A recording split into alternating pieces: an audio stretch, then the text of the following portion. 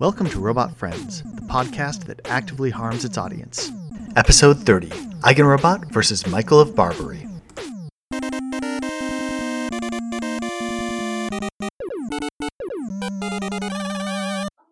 Hi all, I am here with the frequently banned Michael of Barbary, currently at Corsair Michel, but what the hell do you get banned for, dude? You're so... I mean it in the best possible way. You seem really inoffensive. And usually I am. I don't go out of my way to be an asshole. But similarly, I don't go out of my way to pull my punches with anybody. And if someone pisses me off, they're gonna know about it. So yeah. I people who are deserving of ire frequently receive it from me. And the people who are deserving of ire tend to have a lot of pull, so I get banned semi-regularly. What is your favorite ban that you've received? Oh, man. Like, which one are you most proud of? God, I'm trying to even remember them all because I for the most part, when these things happen, I kind of laugh about it a little bit at the time and then forget about it like 10 seconds later because it's not really that important to me. God, I'm even trying to remember what the most recent one was because that was only... God, what was that? A month ago? 2 months ago? Something like that? I don't even remember now. But fairly recently. Yeah, so, I'm really curious about it. I have never been banned. I think I was suspended once. I was suspended once because I posted, there was a stabbing in Japan a while ago, and it was a really yandere thing where some girl waited in the lobby of her boyfriend's, or not even her boyfriend's apartment, but some guy she was really into, waited in the lobby of his, and I don't know whether she had a dagger or whether she had a legit sword, but she definitely stabbed him. And there are some photos of her smoking a cigarette in the lobby or with police around, and this dude is just lying there naked in a pool of his own blood. It's pretty metal though. It's super metal, and it was, the photo was very aesthetic, sort of like that photo of the Turkish that Turkish assassin who shot the Russian ambassador in Istanbul or something like that, where the guy wild. Yeah, right. So I'm not into snuff at all, but there are certain murder scenes that are inarguably really, really aesthetic to look at, and I think the guy in Japan didn't die, and the other guy was a Russian ambassador, and they're people too, but also, yeah, he was super dead. Big F, I guess, to the Russian ambassador to Turkey. I mean, he was a Russian dealing with the Turks.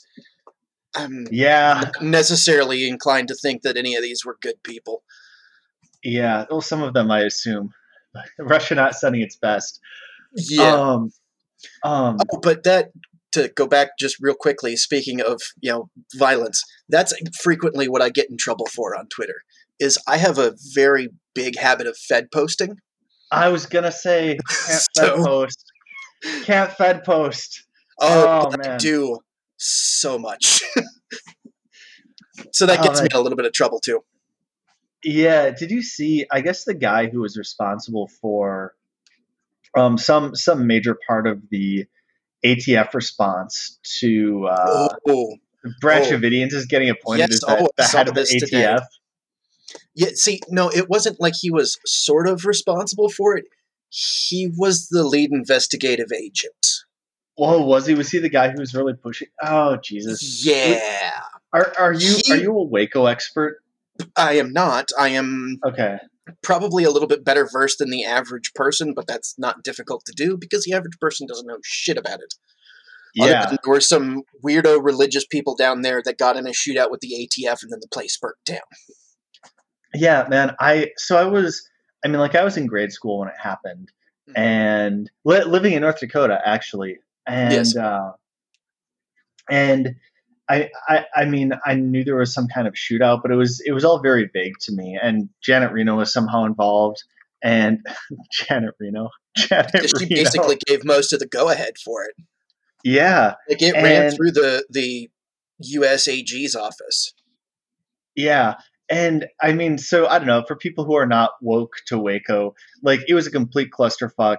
It was Start the to finish. ATF. Yeah, I mean, it was like the ATF. I think the story was there was some kind of budget cut that the ATF was going to be hit by, and so they were trying to justify their existence. So And it. Oh, sorry.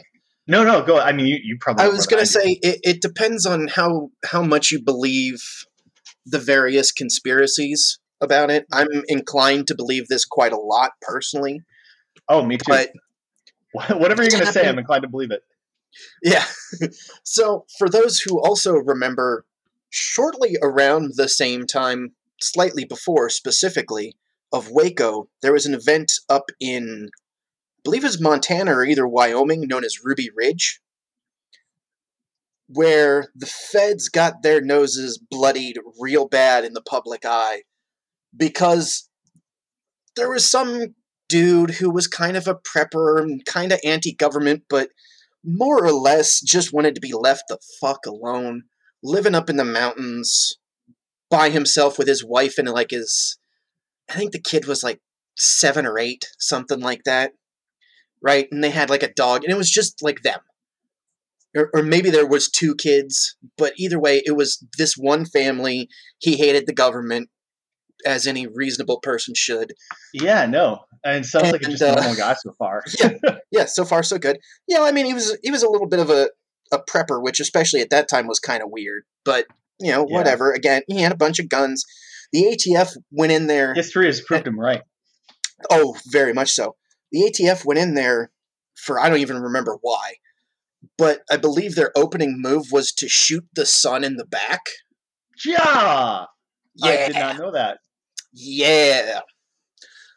Things went real bad at Ruby Ridge, and they lost a lot in the court of public opinion because this guy was a weirdo, and he was dangerous in that he was kind of a separatist and he had a lot of guns, but he wasn't a danger to like everybody that I knew mean, him who in the among us?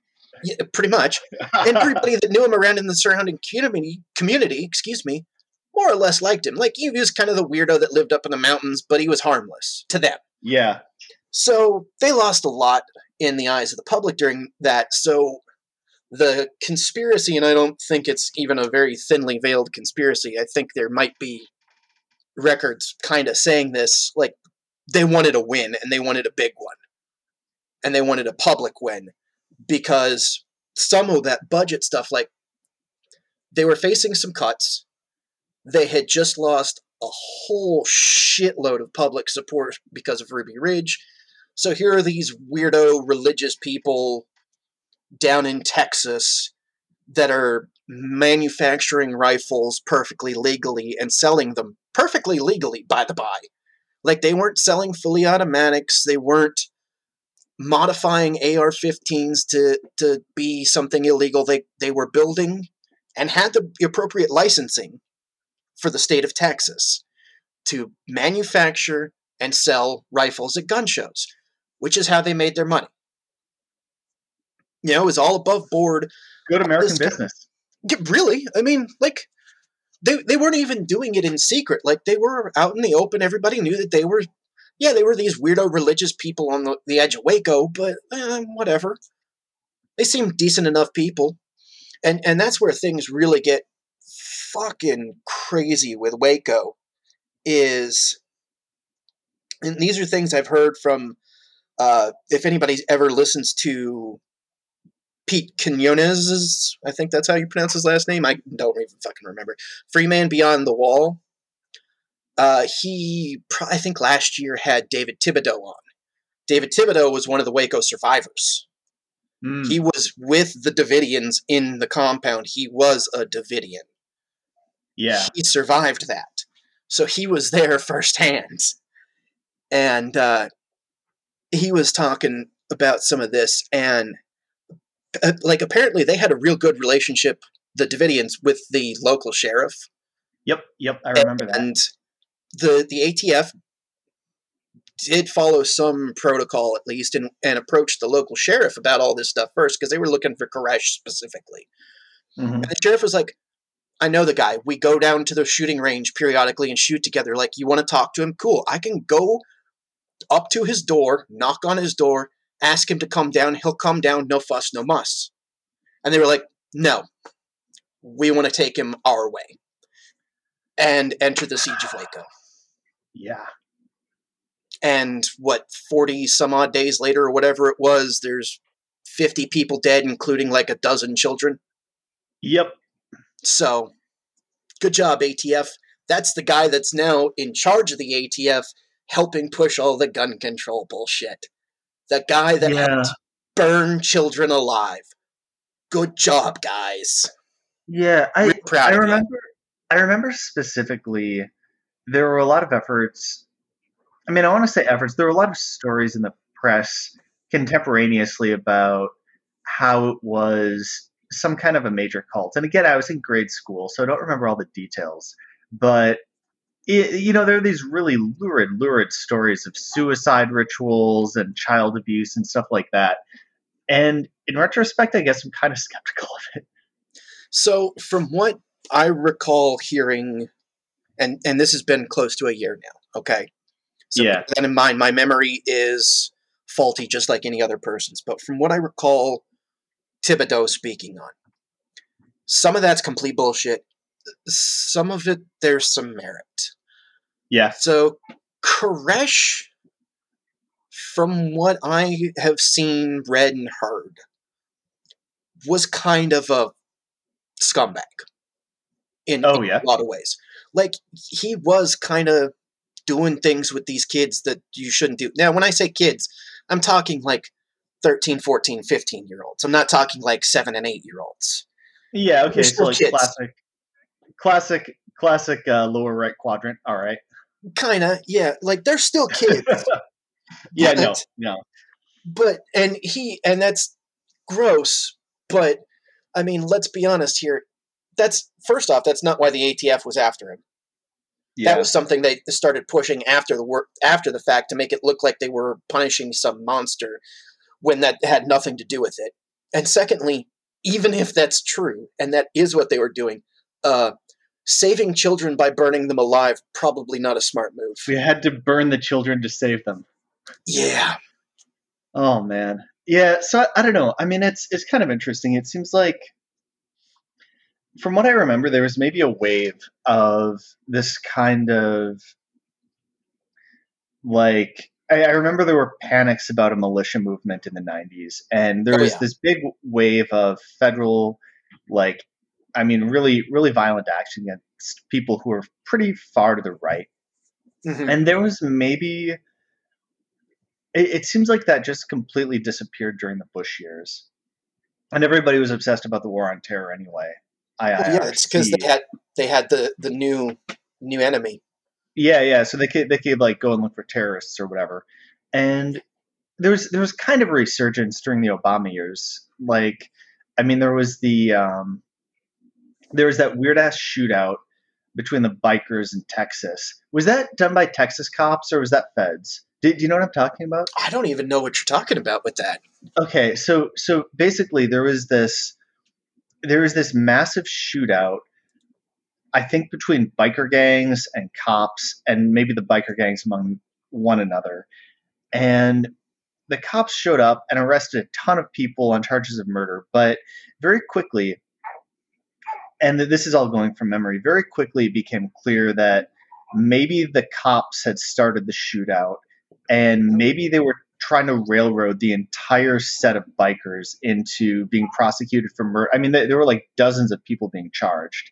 It was a huge shootout.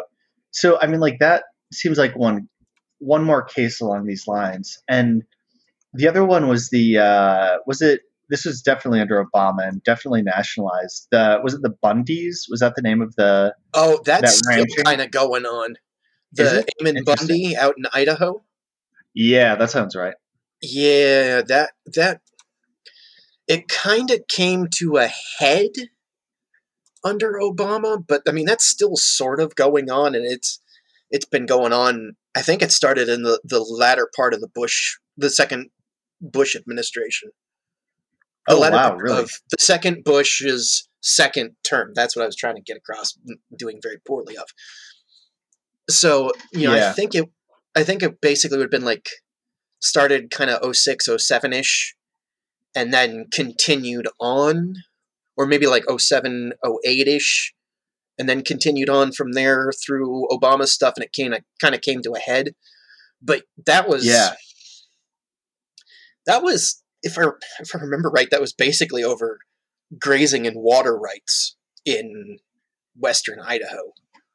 Yeah.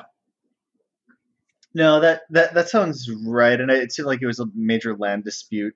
But the way that it was played up definitely feeds into this kind of a theme of, I mean, like basically rural, you know, again, quadrant 4 people like having beef with the feds and the federal government generally, and it gets played up into be much more than whatever minor issue is at stake Yeah, at any given time.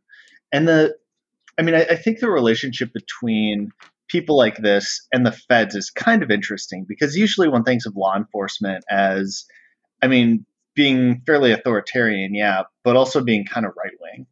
And so it's generally. this, The right yeah, wingers certainly do. but also at the national level, I sort of suspect that's not true. Like I think about the sort of people who go and work at the FBI, and my guess is they tend to be more coastal than Probably. interior. Probably So almost to a man, I would bet. yeah, so that'll be fun. I look forward to this Shit. going forward. Oh yeah, it ought to be Oh, real friggin' interesting.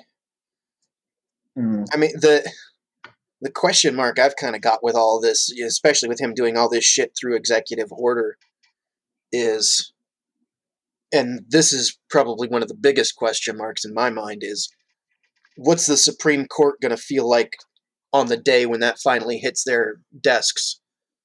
Because it's going oh yeah, there. absolutely. There's no way it can't. Yeah, I'm actually, I don't know. I mean, I've developed opinions about gun rights in the last year, especially having become a gun owner Hmm. myself. And I mean, I'm at this point Yeah, and deeply I gotta say skeptical of real gun quickly, control. Yeah. yeah, I gotta say real quickly too, it has been wonderful watching that evolution from a little bit of a distance, from somebody who was kind of, I don't really care, to, no, this is very important, and you people need to kind of screw off now. Yeah, no. Well, I mean, I've always had kind of a like screw off attitude Well, yeah, toward, but I mean, in this in particular, it's gotten to be more intense. And I mean, it feels much more salient when there's really a palpable sense of social disorder. I yeah. mean, the early days of the pandemic, it felt like things were tottering in a certain way. And Oh I yeah. mean, partly in the early days of the pandemic, I mean, our response, we started stocking up. Well, we got our masks in January, and then we spent a lot of February just getting supplies. Not because I remember talking with Moon, and I mean, my view is like, maybe roughly something like 25% doesn't even pan out to be a major pandemic. 50% things get pretty strained and uncomfortable, but everything holds together. 20% things get really bad. 5%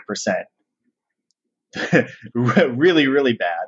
Yeah. And so I mean, like, those are big, gross estimates, but my view is like, all right, so probably if it's worth just preparing for these low probability, but much higher probability than I would have said a few months ago scenarios. So, I mean, like, we mostly stocked up on food and water and emergency supplies, but I mean, also just, in case of these tail risks, we started getting more, armaments and in particular, and then, things faded out for a bit, but then, in May and June, things seemed like they were really quite unstable.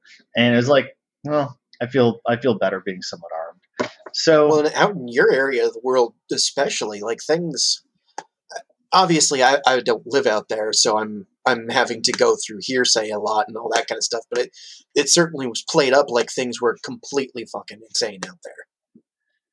yeah, and I mean I could talk about that a little bit. In Seattle, I don't know as much about Portland, and I don't have the same kind of sense of what things were like on the ground. In Seattle, there's this neighborhood called Capitol Hill, which is across the lake from me at this point, fortunately, because yeah, I wouldn't have wanted to be over there in the summer. And Capitol Hill used to be sort of a theater and gay district. I mean, like, big historical gay district. They still play it up. Right now, it's gotten to be a pretty expensive place to live. I mean, if you want to buy like a newly constructed sort of row home, not row home, but like these somewhat prefab homes that are put up, Mhm. those usually cost about 750,000. If you want Jesus to get one of the Christ. nicer, if you want to get one of the nicer old houses that's like has a lawn and is a proper house and sort of nice architecture, those are usually a couple of $1 million. So it's That not could a get you place. 100 acres and a small mansion out here. Even still, okay, I want to talk about that too, but I mean, like, so it's not a place where there are a lot of poor gay people anymore. It's not No, like they the can't 80s. be. No, no. So it's this neighborhood where there are a lot of people who perhaps used to be poor gay people and associates, and some of them who own land still own that land. But for the most part, it's a little bit built up, and it's kind of split somewhat between starting out techies and who are fine and rich and all work in Amazon or whatever, and Right. then the remaining leftists. And I used to hang out with those people back when I was dating one. And back then they were a little intense, but this was mostly pre-Gamergate, and so it was like old left, where it was Yeah. like still it there's a little bit of militancy about it. Like there's a local group that's existed for some time called um, Coalition of Anti-Racist Whites, CAR-W. And I mean, like, I knew a bunch of people who were involved with that, and I don't think it was good for them. It was a lot of really intense critical race theory, and it was supposed to be this group that was like an auxiliary for a lot of the say the more minority oriented interest groups around Seattle. But I mean, they had really intense critical race theory style like study sessions where everybody was trying to overcome their whiteness, and so they've been operating for a while. But That sounds an awful lot like a North Korean struggle session to me, but what do I oh know? yeah, no, and it was, and I mean, like, my girlfriend at the time was pretty into it, and I went to like their introductory sessions, and it was some of the exercises were a little bit pressury and kind of, I mean, frankly, culty, in ways that were really designed to be. And then maybe to select people who would get even more into it. And so that was pretty popular among the leftists, who still occupied Cap Hill. And there even still there were a lot of those. I mean, I went to a meetup of some tech people in 2013. Was that when Snowden stuff came out? Sounds about right. Yeah. I So don't. they're, I don't they're recall. I mean, everything. I know, right? It could have been last year, and it was still 30 years ago at this point. Yeah. So I think it was 2013. The Snowden stuff came out, and there was a big meetup of tech people at an anarchist coffee shop. And in retrospect, these were like ANCOMs specifically. But Yeah, that would be what you would find out there more than likely. yeah. Although I have seen ANCAP stickers out, so Oh, who sure. I'm not knows? saying that they're not there. I know a couple that Well, would be at least quasi-ish that out there, but they're definitely the minority of people identifying themselves as anarchists. yeah. So I mean, I guess the long and short of it is there was this kind of an old left culture, old left. I mean, like 90s aughts, pre Gamergate left that Yeah. existed in this area. But I think it was definitely transitioning to more of the post Gamergate, somewhat identitarian left, and so there are a lot of those people who are living so directly south of Capitol Hill. This is all pretty inside baseball, but I think it is interesting just seeing what the local scene was like. Hmm. So directly south of Capitol Hill is an area called the Central District. And the Central District was much more of a historically black neighborhood. And there have been a lot of fights recently about the gentrification of the Central District because it is pretty close to downtown and property values have been skyrocketing. And there's been a lot of gentrification. And in particular, there were weed stores that opened out there that I think I don't remember so the chain is called Uncle Ike's, and it's definitely a chain of weed stores. And the guy who managed to get it was some kind of a vaguely scummy local businessman, and what a shock. who I know, right? Shocking. And so there are a lot of black led protests against Uncle Ike's, which is sort of a leftist fissure. If you have legal weed on one hand and gentrification on the other hand, and so there were some strange conflicts that fell out of that. But basically, you had this like classic white leftist stuff going on that was more located in Cap Hill, and then in the Central District, I think there was much more minority activism. Mhm. And so my hunch is that those are the two groups that fed a lot of the protests here over the summer. And overall, I mean, they were intense. There were police cars on fire Sure. downtown, and there were probably 8 or 10 days when you really wouldn't have wanted to go to downtown Seattle. Um, but for the most part, I mean, the autonomous zone was just That still look. makes I me know laugh.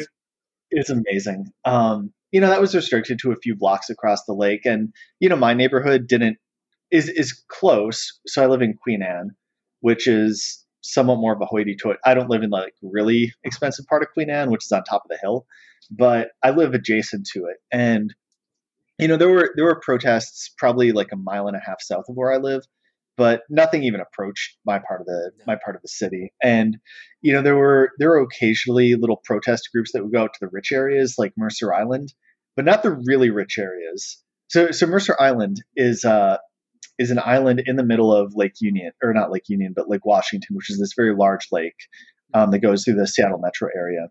And Mercer Island is an island, and they're like low key rich, and they go out of their way to keep the riffraff off the island. Um, but they're not the really rich area, which is across the lake, and it's called Medina. It's where all of the billionaires live. And the protesters did not have the courage of their convictions to go and protest in there because it's aggressively patrolled by private security. There's like one road going in and out. Like everything is on camera. It seems like kind of a security help, but also if you're a billionaire, I guess probably you want some of that. So they went and Yeah, protested on probably. Mercer Island, but didn't make it over to the actual rich area. But I mean, like for most people in the city, it was nothing big. And I mean, I Sure. think just being really explicit about it, I think in a city like Seattle, the potential for protests like this to grow is pretty limited, just because property values have risen so much over the last 20 years, and somewhat incrementally and then very quickly, that if you're not somewhat rich, it's unlikely that you're going to be living in the city itself because it's just too fucking expensive. And so I think all of the people who are likely to just sort of be fuel, not the spark, not the people who are active anarchists on a regular basis and then like burn everything down sense, but the people who you would really need to get a massive protest that would Right. really present a risk to, like, say, my security. There are just not enough of those adjacent people who might form up into a mob if it got really big because they've all been pushed out of the city. That So makes sense. I mean, like I said, I obviously don't know. I avoid large cities as if there were pandemics in them all the time anyway. So, you know, uh, I have actually been out to Seattle recently, though, because my sister lives out in the area. oh, nice. And, and so I was out there last September, but that is the first time I've been out there ever. And I'm probably not going to be going there very frequently after. It's Yeah. just, it's not my environment, man. When I was younger, I lived in Minneapolis for a little while, and I didn't Oh, yeah. mind that too much. Yeah, that's where I went to culinary school. In fact, was out in Twin Cities, Oh, okay. and um, Oh shit! Give me one sec. Sure. Penny. Oh, gross. For the listeners who just heard him exclaim, I'm pretty sure Penelope just threw up on the Hey, floor Penny. someplace. Come here. Let's look at your butt. Oh, nope. No, you don't. Okay. Nope. If you didn't hear that, something about poop. Just figured y'all should know that because it's pretty damn comical.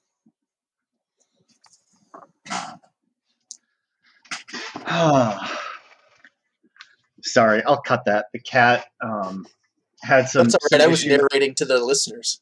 Oh no. Okay, well maybe I won't cut it. I'll find out what just happened later. Anyway, everything's fine here. She's an older cat, and sometimes she has trouble like completely. Anyway, um, so you're telling me culinary school in Minneapolis? Yeah, so I went to culinary school in Minneapolis. I didn't mind the city there too much, but yeah, as I've gotten older, I've just, man, cities just aren't my thing. I live in a town of less than 600 people now, Oh and wow. I absolutely love it. It is Yeah. Okay. fantastic. Yeah. So that's actually something we're planning on talking about. So how specific do you want to be? I mean, I know the geography of North Dakota fairly well. I'm not going to say what town I live in, but Okay. beyond that, I'll talk in any and if there's something specific about a town that I'm not living in, sure, I'll talk about that, no problem. But Yeah. But just your general situation. You're in Western North Dakota, right? North Central. North Central. Okay. Oh man, so that's pretty. That feels fairly remote. I mean, Minot's Yeah, kind of up there, although I think about that as being more west. it's still technically North Central, Okay. barely, but it is. For anybody that's familiar with all of the oil boom that happened not that terribly long ago out here, Minot was sort of on the extreme eastern edge of all of the Bakken oil shale insanity. And Yeah. insanity is the perfect word for all of that when it happened. Holy shit, that was crazy. Yeah. I mean, just for those of you who don't know about this, North Dakota has been primarily agricultural for most of Ever. the last ever really. And there was oil drilling out in the western part of the state for also since forever, but it wasn't huge. I mean, I remember going out there as a kid There and were, like seeing the oil rigs, but they weren't. yeah, there it basically has been two big oil booms in western North Dakota. The first one was in the, I want to say about the 60s, 50s or 60s, something like that, where they Yeah, made their first initial discoveries. And that's in the western part near Williston, Watford City, that kind of area. The north arm of the Missouri River and Lake Sakakawea, if you're at all familiar with North Dakota geography. And for most of your listeners, I would not expect you to be. That's perfectly okay. yeah. Point being, I it's the northwestern quadrant of the state. Yep. And so that was about the, like I said, I want to say it was like the 50s, 60s, something like that. I don't remember. Might have even been as late as the 70s. Hmm. And that kind of petered out fairly quickly because there's not a lot of readily available oil in the western part of the state. Yeah, But then along comes hydraulic fracturing, aka fracking. And that's when the Bakken oil shale goes apeshit bananas. So that's eastern Montana, western North Dakota, northwest North Dakota, northeast Montana. What is it? That'd be southeast Saskatchewan, and a little. I don't think Manitoba had any of it. So it's basically those three areas: two American states, one Canadian province. And when they discovered how to frack, that's when they started being able to get the oil out of these areas. And yeah. there's a shitload down there. So while So oil was sky high in price, not back in 2011, I know it was 2011 when some of this was really going on because I was living in Minot at the time, and 2011 is when a quarter of the city went underwater. But Oh, geez. Oh, man. North Dakota floods. Yeah. I, well, this was the Souris River specifically, like, and it was bad. It was like 2 years of really really heavy wet snowfalls. The uh-huh. summer in between them was very rainy, so when that second snowfall hit, it was just Yep. like, yeah, it's going to flood. There's Yeah. nothing we can do about it. In fact, we're going to have to let the water go through the dams because otherwise the dams will burst. There's too Yep. much. Yeah. Classic. So I was in Grand Forks in 97. So yeah, I I think know. that's where you were when you said you left sometime after a flood, and you didn't say where. I was like, I think I know where that was. Yep. Yeah. We stuck it out. We stuck it out a little while after that, but I mean, ultimately, it was like city was pretty changed. Oh yeah, it was. It really only finished recovering from that flood. That was what, almost 30 years ago now. Yeah. Like Oh my maybe God. Yeah. 5, 6 years ago. Oof. Like they were still recover. I mean, most of the recovery was done. Just like most of the recovery from the damage caused by the flood in Minot in 2011 is done at this point. You know, Yeah. they've torn down the destroyed buildings. They've built up most of the new flood protection, and there's been a lot of beefing up of flood protection, like massively. You know, they've gotten most of that done already, that kind of thing. But there's still a little bit here and there that they're working on because it just takes time and money. So Yeah. Okay. So I'm endlessly interested in like floods and like the destruction of cities. But so the oil thing. So yeah, um so what I remember is that the boom was nuts. I mean, there wasn't a ton of infrastructure out in western my North God, Dakota, but suddenly like homes were going for these outrageous rates for oil workers who were yeah, relocating out there. And oh my yeah, my favorite anecdote is that it was all these oil workers were men basically, and like so there's a 98% huge of them, yeah. yeah. And so there's this huge gender imbalance, and there's almost this kind of Wild West sort of thing where strippers from Oh, Las Vegas oh could yeah, could fly out to Williston and uh-huh. just working over the weekend make an entire month's wages because Oh, it was the middle of nowhere. There were so many guys and there not were no too. women.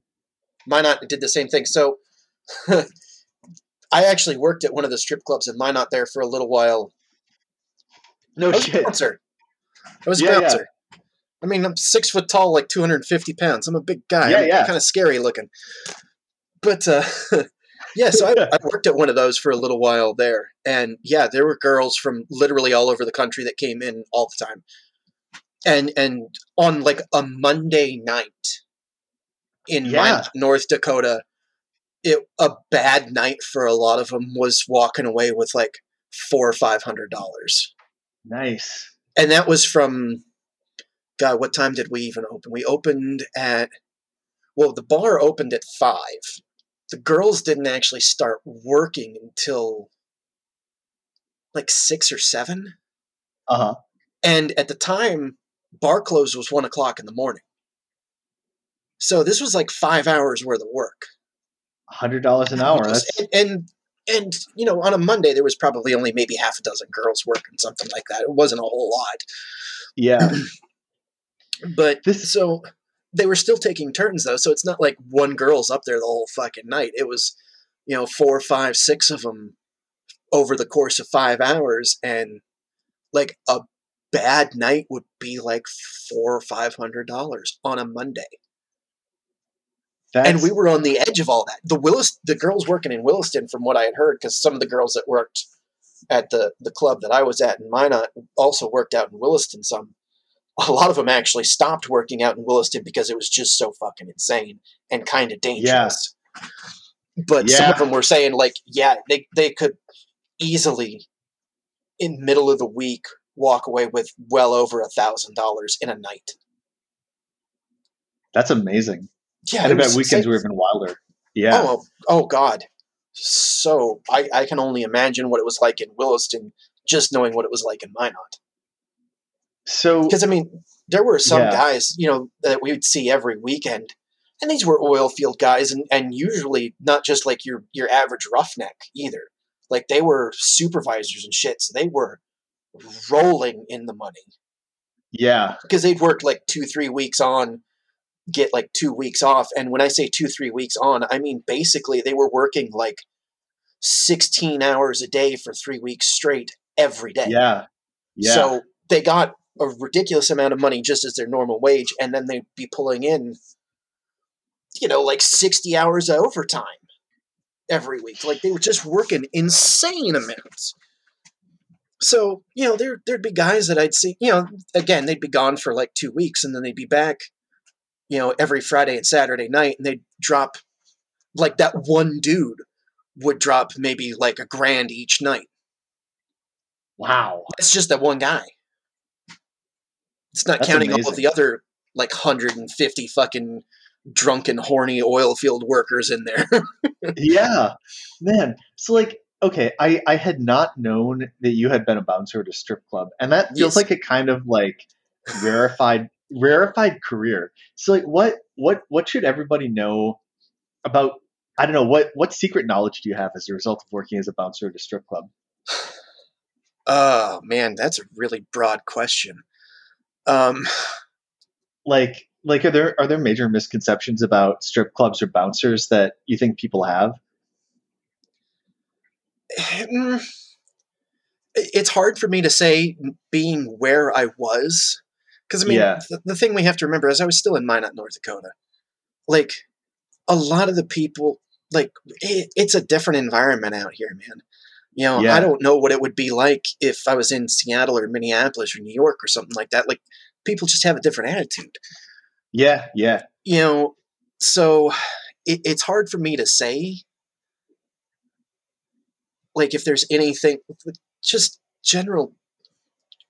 Don't be a dickhead, and you're gonna have probably one of the best times of your life if you ever go to a strip club or any other club for that matter. People, don't be an asshole, yeah, and no matter what it looks like, most of the bouncers probably don't want to get in a fight, but they're also not gonna really be that scared about getting into one. So maybe don't pick a fight with the bouncer. do people do that? Why do people Occasionally, pick? yeah, occasionally. I wonder. No one ever picked one with me, but Yeah, I I mean, wouldn't to pick be a fight fair, with you. I mean, one of the guys I bounced with, he was a dickhead. I mean, he yeah, was a great guy and I loved him, but like he had a big old chip on his shoulder, and he portrayed that as soon as he opened his mouth. yeah, So people kind of wanted to fight him kind of regular, yeah. but I get Oh, that. yeah. I wonder, like, maybe one thing I'm curious about is there is a certain type of guy who likes to get into fights. There are. And a And, lot of them do find their way into doing things like being a bouncer, being some kind of private security, being oh, really? cops. Uh, yeah. I, but I was gonna, that, I was actually going in that direction. I was thinking, like, you can almost view bouncers as a service, like, Hmm. for this type of guy, right? Like, if you want to get in a fight, maybe you don't want to get in a fight with, like, someone else at the bar because, maybe they don't have to play by the rules. So you have a bouncer. And the bouncer is a person with whom you can safely pick a fight. Maybe they're going to lay you flat, but they're probably not going to knife you because, they're working. Does that seem right to you? Yeah, yeah, and that probably is a big part of it. Is there's a lot less chaos involved with picking a fight with a bouncer. Yeah. And I mean, if you've never been in a fight, I've been in a couple, not just when I was bouncing. They're kind of chaotic, Yeah. and they're a lot more dangerous than people think they are. Yeah. So it you kind of reduce some elements of the danger by picking a fight with somebody like that. Yeah. I mean, let's face it, very rarely are small guys hired to be bouncers. And if they are, excuse me, chances are pretty good you don't want to pick a fight with the little bouncer. Yeah. Because chances are he's probably a lot more scrappy than the big guys. Because Yeah. I'll be right up front with it. It's like my size and my appearance helps dissuade people from getting into fights with me, and has my entire life.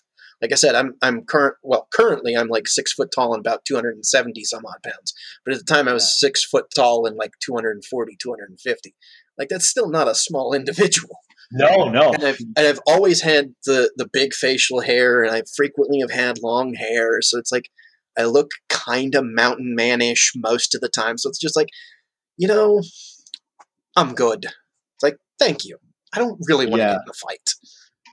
Yeah, and it's interesting actually. I mean, for people, well, I mean, you can go and look at Michael's profile picture, but I mean, you really do have big guy energy. Where, um, so Moon's dad is like this too.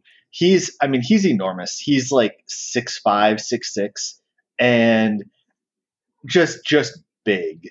And I mean, it's wonderful seeing him holding our daughter. He's this Oh, enormous I'm guy with a sure. tiny baby girl and just totally in love with her. But I mean, he spent a lot of time, doing martial arts and like kind of fighting. I think he was pretty scrappy when he was younger, but you can see that he's grown as he's gotten older. He's gotten very good at managing how much space he takes up and Mm-hmm. what kind of vibe he's presenting to everyone. And in particular, he has this kind of Clark Kentish way of presenting himself under normal circumstances where, he probably weighs 270 to maybe 300 pounds, but he doesn't actually take up that much space in the room. Mm-hmm. But Moon has stories about times when, something has happened and, he's needed to act very quickly and very decisively. And it's like he just grows and takes up the entire room Yeah. instantly. And you have that same kind of vibe where there's kind of a control of the way that you're presenting yourself and like how much space you're choosing to take up. If you're not hyper aggressive, if you're not a hyper aggressive asshole, which as aggressive as I can be, I'm not hyper aggressive. If you're not a hyper aggressive asshole and you're a big guy, you just sort of learn to do that because people react to very big men that way. Like Yeah. there was a guy I know, or I knew back then. I don't even remember his name now. I haven't seen him in probably 15 years.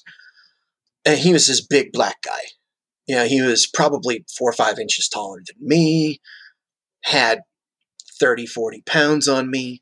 Not a ton of it was fat. Like he was a Yeah. big man. And he did the same thing. Like he did the same thing that I do, and he did the same thing you're describing Moon's dad does. And like if you didn't know he was there, you might not remember he was there unless he wanted you to know he was there, and then there was no ignoring it.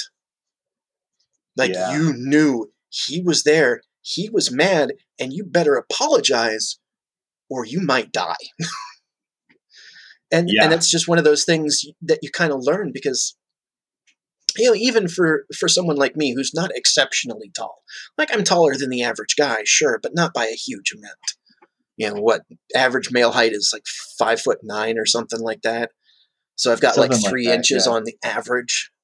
Not a whole hell of a lot in height. But to like women being one thing because they're so much shorter on average again. Yeah. Exceptions obviously exist, but by being so much physically larger, it can very easily accidentally make people be afraid of you. And if you don't want somebody to be afraid of you, you have to find a way to kind of metaphysically shrink that down until you need it. Yeah. There's all this talk about stuff like manspreading and so on. And I think that in a lot of ways is completely wrong. Like I would say I'm a fairly average sized guy. I mean, I'm 5'10", and right now I'm 180. Ideally I'm like 165. And that's 165, that's like 12 stone for those of you who are who are English. But like A little bit more, actually, but wait, no. yeah, I think 168 is 12 stone. Is that right? I don't remember. It's Yeah. 14 pounds, so Yeah. yeah, something like that. It's real close. Yeah. So but like even with there are certain circumstances where you can really project what size you have and sort of fill a room. But like I don't know. I think the training that men get just tacitly and somewhat quietly throughout puberty is how to just rein in your size and how to rein in your presence. Kind of in like a reverse Alexander technique thing where you're sort of I don't know. It feels like a management thing. And so if you see a guy who's like spreading his legs on a subway, maybe that's remarkable just because he's not quite paying attention and reining himself in as much as he might be able to do. Well, and And that's also, just striking. also with that specific example, I mean, testicles are a thing. Yeah. Well, I mean, It's yeah, like it's just uncomfortable to sit with your legs close together when you've got that bit dangling there. yeah, yeah. It's Oh male no, I agree. physiology, which is why I always get annoyed at that. Yeah. It's like So we are physically built different. I'm sorry. I'll take up as little room as I can, but I'm not going to crush myself so you can have an yeah, and extra inch of space. yeah, and also, I mean, like men are just a lot larger, like That too. statistically, right? Like, yes, there are enormous women. I respect Sure. you. Like And large there women are respect also her. Stop super logging small in, right? men. Yeah, absolutely. Yeah. But I mean, at the same time, like I think I wonder if there's an extent to which women just tend to not be aware of like certain, I don't know, issues of presentation and size that men kind of take in tacitly. And I think men are not aware of them either, just because a lot of it is I Sure. mean, like unless you're in a profession like being a bouncer where you actually have to actively manage the way that you're presenting your size and presence, like maybe you don't think about it that much. And I don't know. There are all these stories. I mean, again, I think from women or from people who had a female like hormonal cocktail, like going on to testosterone, and just not knowing how to manage this stuff because like they never went through these like long tacit lessons about what exactly you're able to do and what you're not able to do and what you have to Hmm. control. And suddenly you get hit with testosterone. It's like bam, and what do you Yeah. do now? Welcome to the club. Yeah. Oh, dudes rock. So shit. They do. So what's the current state of the oil fields? Like looping way back to that. I mean, there's this giant Uh, boom, and yeah, so the giant boom, and then, as we know, in a lot of ways, in a good thing, in a good way, or is a good thing, the oil prices did slowly begin to come down. yeah, And the one problem with the oil shale out in the Bakken Formation is it's very expensive to harvest from. mm, So once the oil dropped below a certain price, and I don't recall where it was at this juncture, I think it was somewhere around $40. They basically were starting to lose money to pump it. So yeah, as the oil price was going down, just because it naturally would as the supply begins to build back up again. Welcome to Economics 101. yep, You know, they slowed down production. They stopped. They first stopped doing more drilling and building of pumps and so forth, and then they stopped. They put pauses on some of the pumps and things like that, and some of the workers went. Well, most of the workers have now gone someplace else. yeah, Now again, with the oil prices starting to slowly climb back up, they're starting to reactivate some of those wells. They're starting to kind of look at, okay, should we start drilling some more, that kind of thing. I don't know if they will, but so it's kind of building itself back up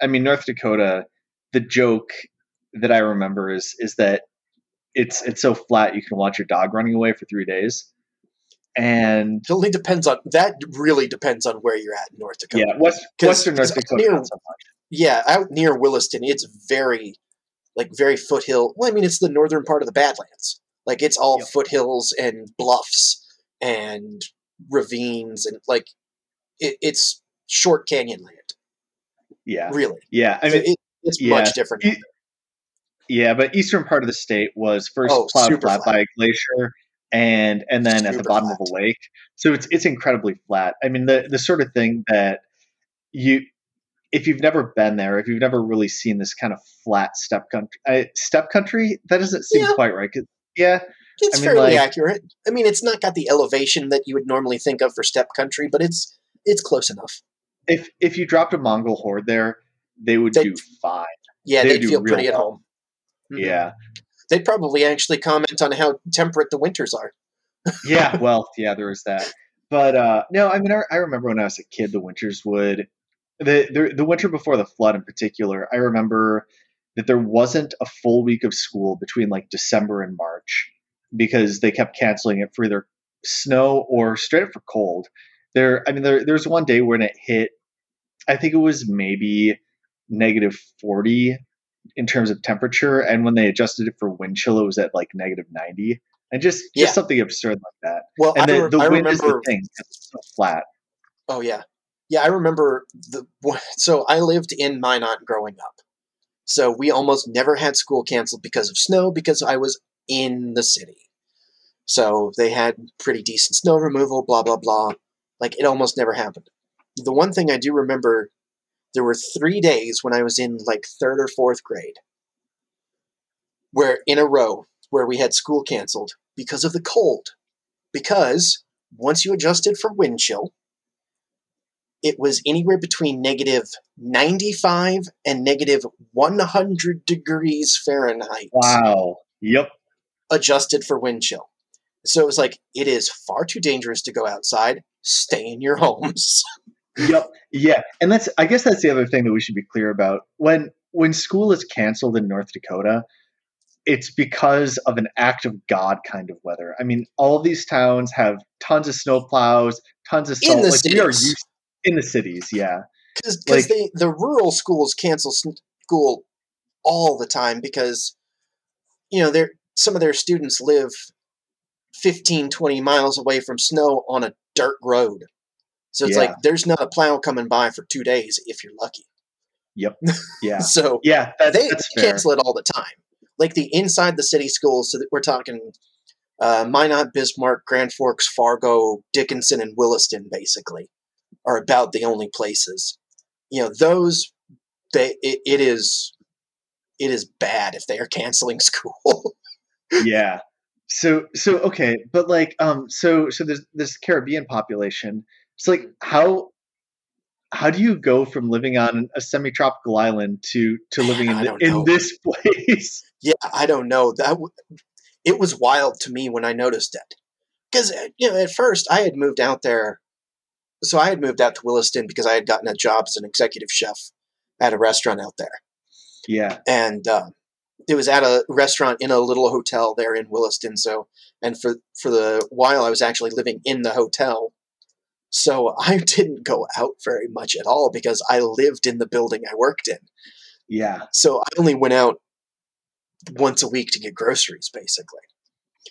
So I didn't see a whole hell of a lot because I would also be going out usually at night or late or something like that.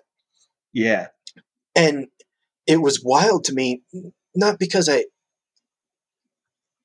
when I first saw how many of them there were, it was at like Walmart or something there in Williston. And there was I looked around, I'm like, there's an awful lot of black people out here.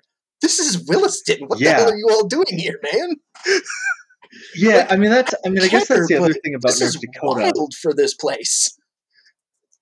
Yeah, like guess that's the other thing of note. Like there are very, or at least historically, have been very few people in North Dakota who are not white. Not because of any With the particular, exclusion of Native Americans. There with are the still exclusion quite a of, few of them. yes, there are lots of Native Americans. I should make that's a very important point. Yeah. But and in fact, there was a lot of like pretty active Native culture Oh, around Grand still Forks when I is. was growing up. Yeah. Yeah. Well, I don't know Um, about Grand Forks, but I know in the state in general, there absolutely still is. yeah. I Yeah. know the Fort Berthold Indian Reservation has powwows on a regular basis. I'm pretty sure the northern bit of the Standing Rock does as well. Yeah. That kind of thing. Like very, very active cultures out here still, and which is fantastic. But yeah, so like he was saying, if it's not a white person or a Native American, it's very rare to see them out in North Dakota. Yeah. So, It, Also, especially once you get away from the Air Force bases, because oh yeah, there's an Air Force base in Grand Forks and in Minot. So in either of those two towns, it's not terribly unusual. But as soon as you leave those two places, it's very strange, just because there's just generally not very many of them out here. Yeah. I mean, there's Yeah. generally very many people out here, period. But Yeah, that's true. An important source of diversity in North Dakota, at least historically, was Air Force wives. mm-hmm. Like I had an English teacher in high school, a fantastic English teacher, whose mom was Japanese and dad was, white Air Force, and he grew up in Grand Forks. Yep. But it was still otherwise. I mean, like the initial immigrant populations were overwhelmingly Scandinavian and Oh, some German. Scandinavian or Germanic, depending. Yeah. Yeah. So okay, so last thing, I guess. So you went to culinary school, Yes. and you recently got what was it, an oven? I can't remember. I remember pitching Mixer. a mixer. Okay. Yes. A commercial grade mixer. Okay. So what are you up to with baking, and like how do you get into this? It So, makes a lot of sense. You have strong baker vibe. yeah. So, how I got into it is very simple. I hate working for other people. Yeah.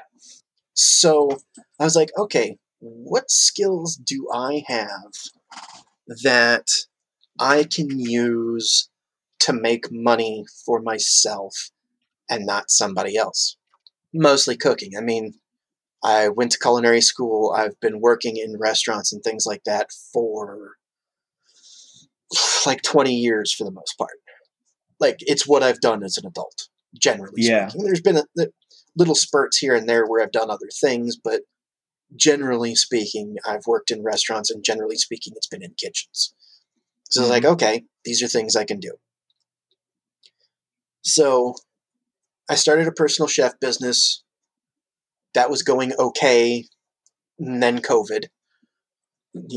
Not a lot of Yeah. people generally want you going into their house to cook for them while they're being fear-mongered to and the like Yep. about this disease.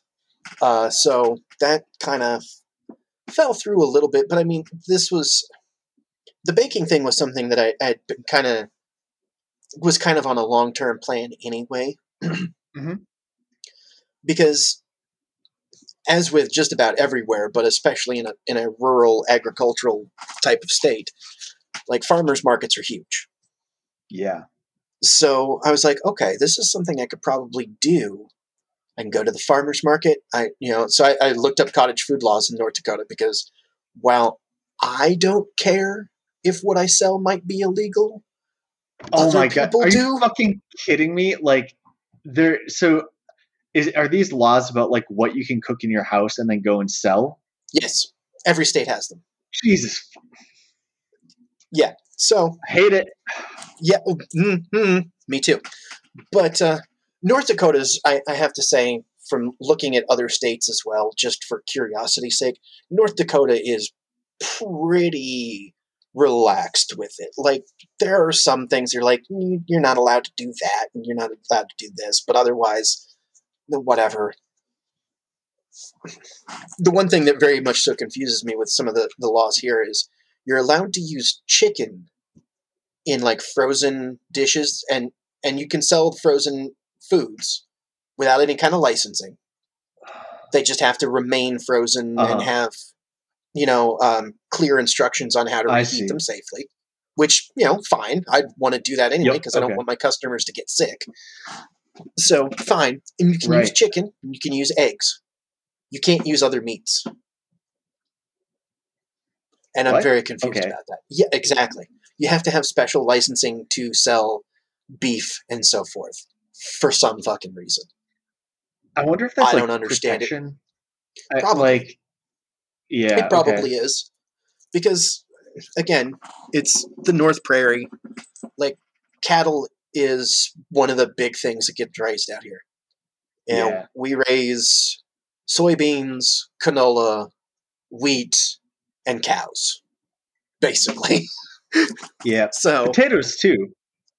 At yeah, least out Red in River the Valley. area where you used to live, the Red River grows just about everything, Yeah. because the Red River Valley is incredibly fertile. Yeah. The rest It's of the state is, I mean, it's fertile, as long as you don't venture too far outside what would be kind of native plant life, basically. Yeah. Yeah. Red River Valley Your is great. cereal grains and things like that are very, very effective out here, but a lot of other things not so much. Yeah. So okay. So like you're complying with these laws, fine. So Laws. I basically I went looking to see, okay, what can I make to where I don't have to worry about the fucking health department coming and giving me a citation. Right. And bread, of course, was one of the big ones on there. It's like, great, because that's one of the things that's going to be easiest for me to make, transport, and sell anyway. So perfect. Like that was always kind of on my plan as an addition to the personal chef gig that I was starting. It's kind of looking like it's going to end up going the other way around now, and the personal chef thing might be the side hustle with the with some of this other stuff potentially being the bigger moneymaker. But whatever, fuck it, Really? I don't care. Mm-hmm. Okay. Yeah, So I mean, like, okay, so you're making bank with baked goods. I mean, like well, that's amazing. I wouldn't say bank, but I'm making decent enough money. An average week for me last year. So bear in mind, this was the summer of COVID. An average weekend appearance for me at the farmers market was about $200. Yeah. Which in North Dakota goes a long way, if I remember Goes a correctly. very long way. Well, I mean, like we had mentioned earlier, you were saying, some of the nice houses, like just regular ass houses in Seattle, are going for like $1 million or $2 million. So, as I mentioned at the very beginning, I recently moved out to my tiny ass town in that I'm not going to name because it's a very Yep. small town, so it'd be very easy Yeah. to Don't find me do it. if you wanted to. Don't do it. But very small town. It is on 3.3 acres. Okay, yeah, 3.3 acres, and it is a what is it, the 2 or 3 bedroom Uh huh. ranch style house. Just guess how much we paid for it. 'em. 200,000. Oh, much much lower, 110. Holy shit. And here's the kicker: this thing had been on the market for almost 2 years by the time we bought it. That's amazing. That's a little bit like liminal warmth going and buying a chunk of desert land and Yeah, just like basically. setting up her RV out there. I have no idea. I maybe I do know how much you paid for it, but like couldn't have been much. No, and good for her, by the way. I've been Yeah, seeing her talking about that, and that is fantastic. I'm just like, you lunatic, I love you. she's she's she's a fascinating person. Um, yeah. Okay. So that's actually really interesting. I mean, there's a lot of talk by tech people. I mean, now that you can go remote and work Mm-hmm. remote, like typically the deal is you can move wherever you want as long as it has an internet connection and work out there, and they just adjust your pay accordingly. Typically, so although not always, but typically. So like the high pay areas are like Bay Area or New York or Seattle or whatever, and Yeah, then because you it can move costs to $5 bajillion to live there. yeah. I mean, like we have well you can sort of see it. I mean, like we have a nice apartment. It's got 2 bedrooms. The bedrooms are fine, but the I mean like this main area here is the really nice part, and it's maybe like 1,100 square feet. I imagine we are paying like 6 times as much in rent as you are, like converting from the mortgage. Like Oh, it's ridiculous. here's the kicker on it, though. Actually, so as I have not been shy to discuss elsewhere, for a variety of reasons, um, I actually do live with my parents, and I'm not even ashamed about that because Oh family is yeah, huge to me anyway. So I couldn't care less. yeah. Uh, but so we moved out here. We sold the house in Minot, and then Mm. bought this. There is no mortgage. Oh, you just bought it outright? Jeez. Mm-hmm. The sale of the old house paid off that mortgage, bought this one outright, and left us some left. Oh, that's really good. I mean, it's tempting, I it's I don't exactly want to just like move out of the city, and I think there's good reason for me to keep working and Sure. having this career and like socking money away. But there's also an appeal to just kind of pulling up stakes and like moving somewhere more remote. As with everything, there's advantages and disadvantages to it. Like, you know, we did live in Minot. Minot's not a huge place, but it's a town of, well, it's by every definition, it is a city. You know, it's a city of like 55,000 people. So it's not nothing. Like, it's not huge, but it's not nothing.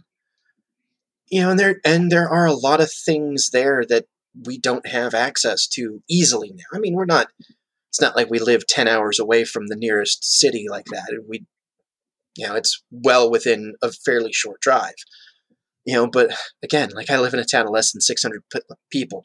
There are literally 2 restaurants in the entire town. There are also literally 2 bars. That's it. There is no movie theater. There is no stage theater. There is no. I mean, there's a little bit of retail shopping, but very little. Yeah, The grocery store in this town is the equivalent of a like neighborhood market, because that's pretty much all this town is. Like, it's a decent sized neighborhood in most other places. okay, so this one, I guess the last thing, I should get up and check on my wife and baby in not too long. But one Sure. thing that I do want to ask you, because I think most of my listeners are either international or like, I mean, generally coastal, right? Hmm. The kind of town and or I mean like town, yeah, town's the right word that you're describing. I think it's probably pretty alien to most of the people who we interact with on Twitter. Not everybody, but I Hmm. mean that's like really rural, and it seems like Oh yeah. a different kind of America than you usually get, especially say on the coasts. I mean, again, I live in Seattle. It's a huge city, Hmm. it's really one of the forefronts of everything, in with the sort of tech remaking of the entire economy.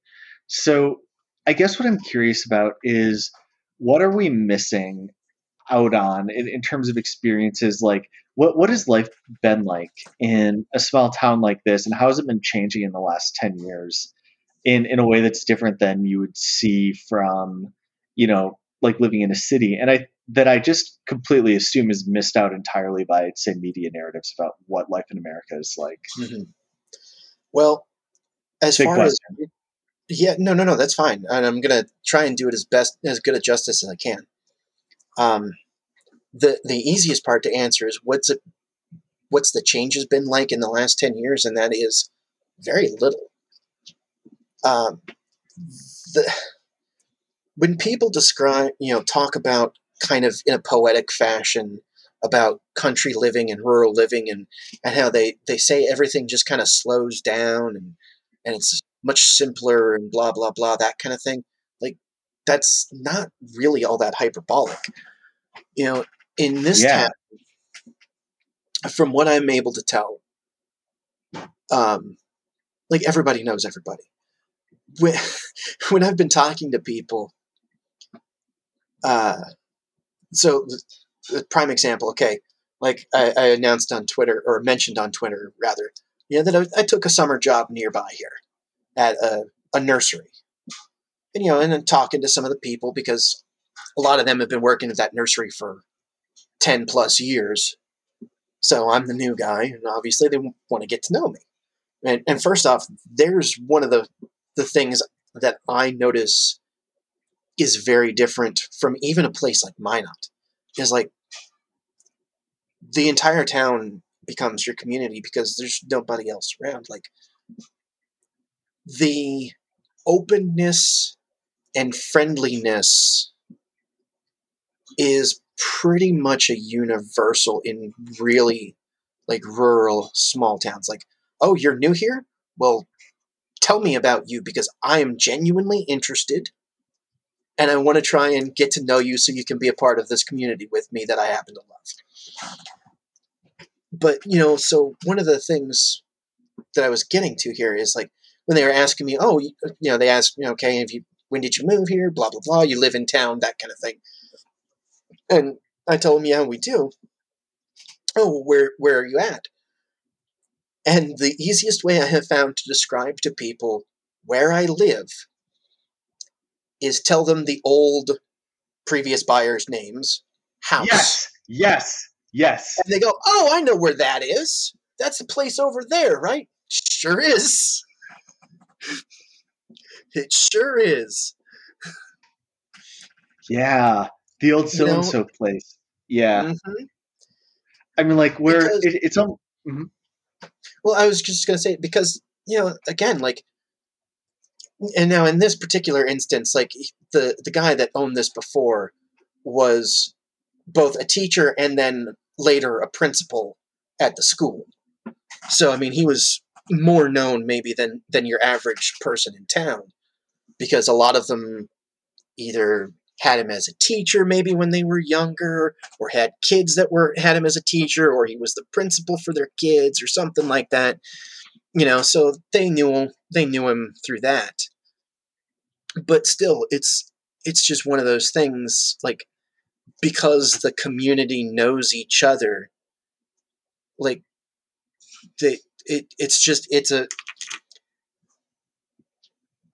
it's a community in a sense that I think most people don't really experience anymore. Yeah, I mean that's true. I sort of know the two people who live on either side of my apartment, and I have a Mm-hmm. couple of friends who live in different places in Seattle. But I wouldn't say. I mean, I know almost nobody in this city. Even in passing, it is quite atomized, and for the most part, unless I have some special connection with somebody who I've maybe known for years, I don't feel much obligation to keep in touch with everybody around me. You know, Right. I hardly know my neighbors on 5 feet away from me. Across the hall, and what you're describing really is quite a lot thicker. I think Mm-hmm. in sort Well, of a community sense. yeah, and I mean, another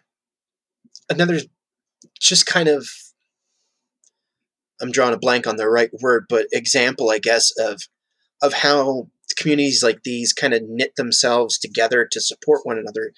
And this is a very common thing all over rural America. Is you can take a look at something as simple and as, and I'm drawing a blank on the word again, prevalent. There we go.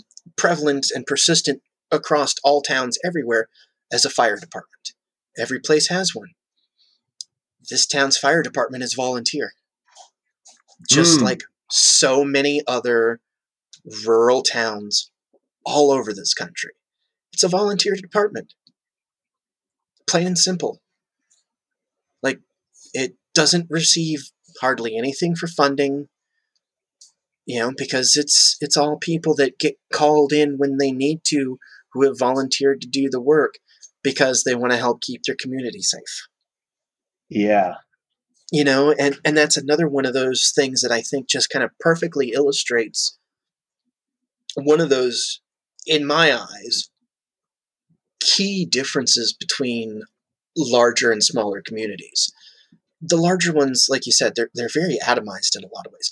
Now, sure, you might have neighborhoods or something like that. You can look at something like something as quintessential as like New York's Harlem. Okay, that's a neighborhood. uh-huh. It's got a pretty specific identity. A lot of the people in Harlem know each other, or at least did at one point, or at least that's the way At the least he stories used to, make it maybe. Yeah. seem. Yeah, like, I don't know. I've never lived there. I have no desire to live there. I have no idea how much of this is true or bullshit. But at any rate, that's certainly the way it's made out to Yeah, seem. that's fine. So, Yeah, so you have examples of that in bigger cities, but for all intents and purposes, some of those neighborhoods like that are small communities that just happen to, instead of being surrounded by farmland, are surrounded by a city. Like, if somebody thinks that they're from Harlem, they'll tell you that they're from Harlem, not Manhattan, maybe. yeah, yeah. Something like that. So, okay, here's a question that has emerged and is sort of burning me now. So Okay. you live in a very close knit community, and I think you have a sense of like the atomization of other communities. Hmm. When we talk about like our community on Twitter, do you think it falls somewhere in between those two extremes, or is it off on another axis? That, huh?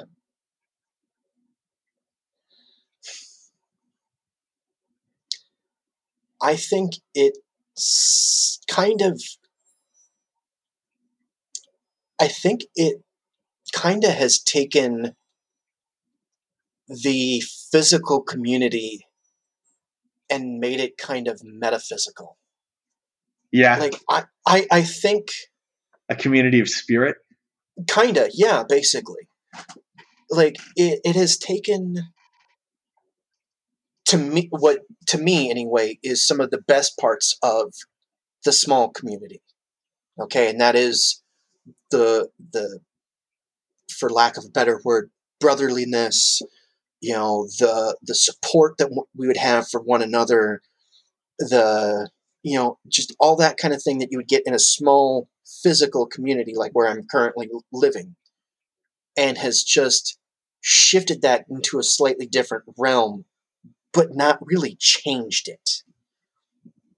Yeah, It's still a very much so that same kind of, at least that's how it feels to me. that's I'm sure other people would feel differently, but yeah, that's really flattering, actually. I mean, if you're making that kind of a comparison. it, it's what I don't know. I mean, I maybe take a little bit more stock into metaphysics and spirituality things than a lot of other people, but to me, the spiritual well-being of a tight-knit physical community is probably one of the chief benefits to it. Yeah. Have you Because, read oh, go ahead. I think by Sebastian Junger, there's this little book called Tribe, and it's okay. It might be worth I reading. have not. Yeah, it was making the rounds a few years ago at least. I think it's weaker when it leans on certain social science and stronger when it just runs through some anecdotes and you can just kind of Mhm. vibe through it, like how there's a kind of sustenance that you get from being in a community that especially is facing some amount of adversity, which I mean Yeah, frankly like a North Dakota winter is adversity. yeah. Uh, Perfect example. We were talking about the extremes when we were kids and school being closed, but this was this past January, so 3 months ago. We had like a week and a half where the warmest actual temperature. So this doesn't adjust for wind chill. The warmest actual temperature I think we hit was like -30, Yeah. and then you start throwing in some of the wind, and it just gets so much worse. Yep. I mean, for anyone for anyone who has ever experienced frostbite, okay, imagine your frostbite and imagine it happening as soon as you step outside with exposed skin. That is what North Dakota winters do pretty much every year for at least a few days. Yep. Yeah, it's Every year. the experience of walking to -30-degree weather, especially with wind. It's I mean it's kind of like getting hit in the chest with a hammer. Hmm. It's like Very you much you so. breathe in and you can start to feel your alveoli start to like Shrink. constrict. Oh, yeah. Yeah, it hurts to breathe outside. Like, part of the reason a lot of people wear face masks up here Yeah, is no, because for of the sure. winters and because it helps warm the air up that you're breathing just enough that it doesn't hurt to breathe. Yep. Yeah.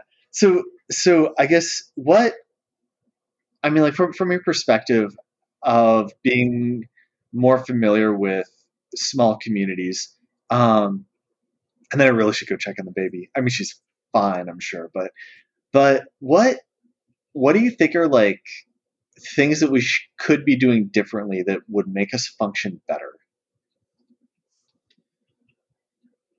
if anything? Find your community.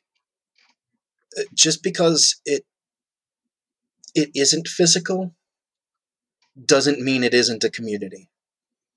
Um, and on a personal level, at any rate, like, get the hell out of the cities occasionally. Like, if you think it's worth your time to live there, I'm not going to sit here and tell you that you shouldn't live in a city.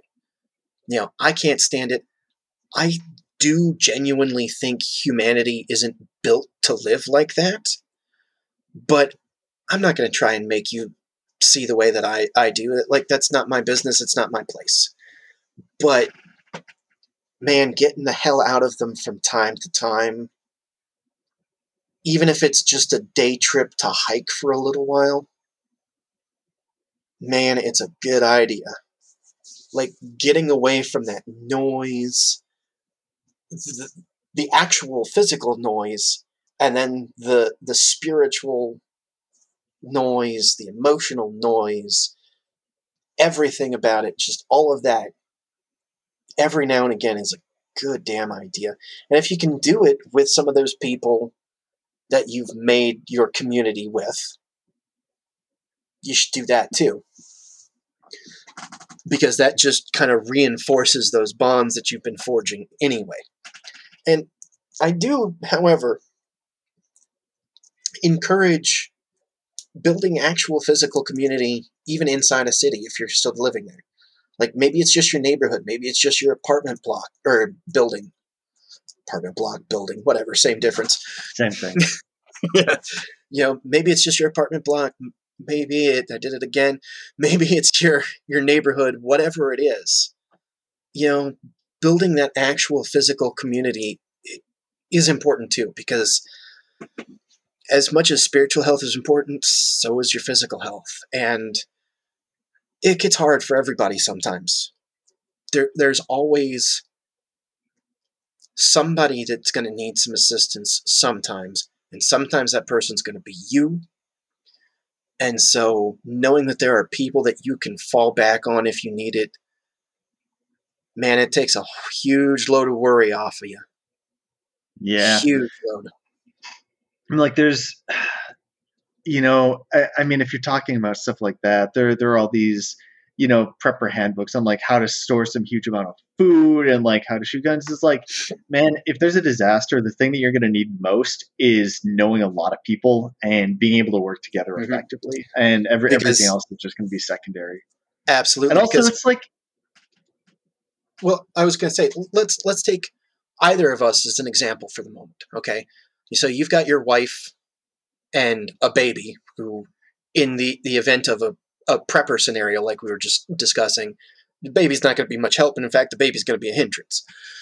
But baby still needs to stay. Not saying she doesn't, but yeah, let's be real. She's going to create some whole new issues. And in my case, it's me and my 2 senior citizen parents.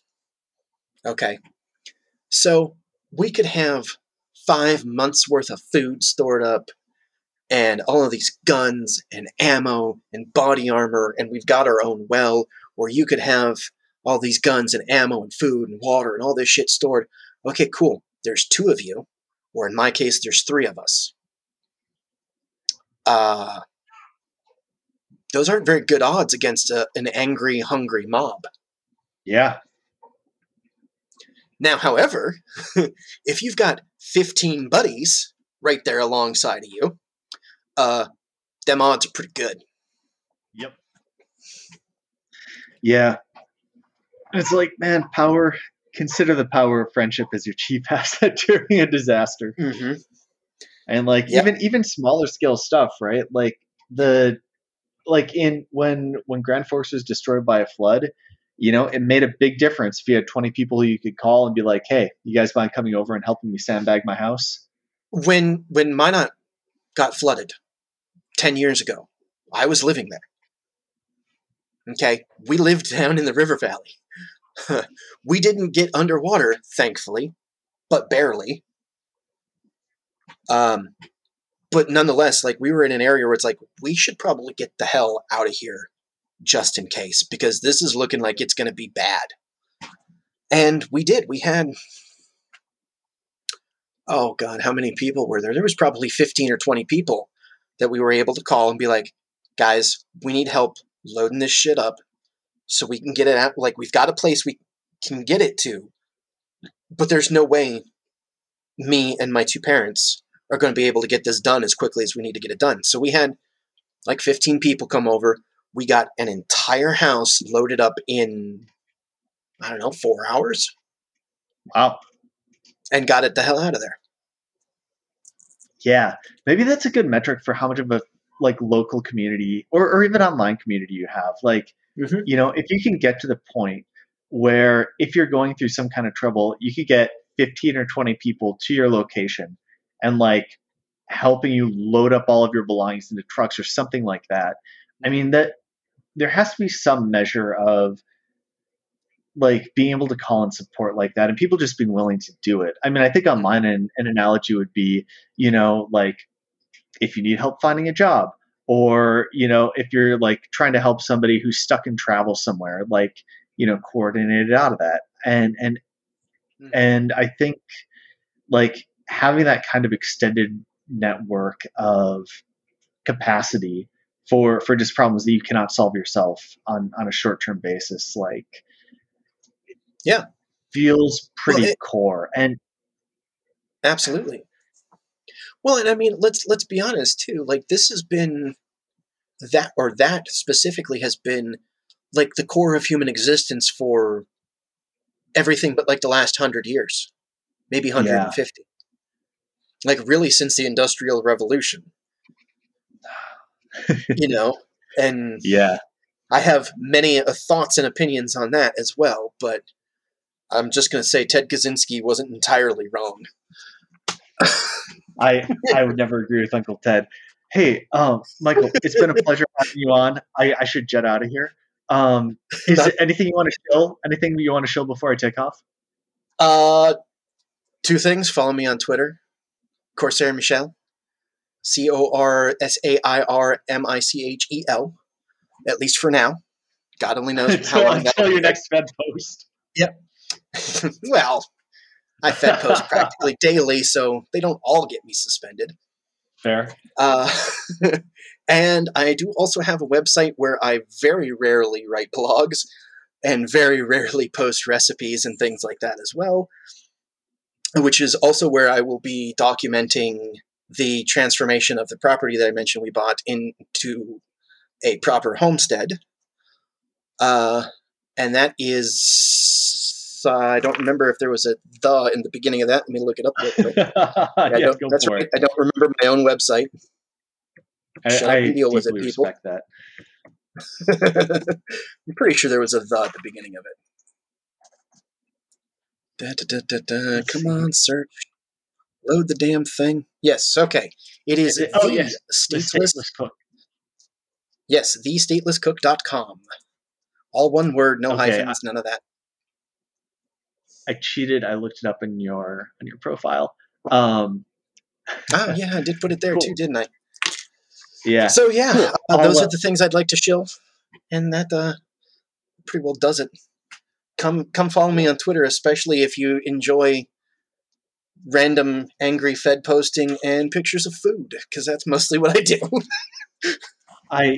That's a good balance to strike, IMO. Like, I mean, there was a period of time where Celine spent, I mean, just hours of every day looking at food preparation videos, just being so excited watching food being made in real time, and just I guess this was probably during pregnancy in retrospect. Anyway, that makes sense. Yeah, Fed posting and food posting, like the two best of both worlds, genders. Man. All right, much. Cool. All right. Well, hey, thanks again for coming on and talking for almost 2 hours. It's really good to have a conversation with you and also just catch up on the state of things in North Dakota and just kind of like reflect on a lot of this, and hope everyone else out there has enjoyed it too. Absolutely. Thank you for having me on, and happy to do it again any other time you want to. All right, cool, man. Likewise. Take care. All right. Bye.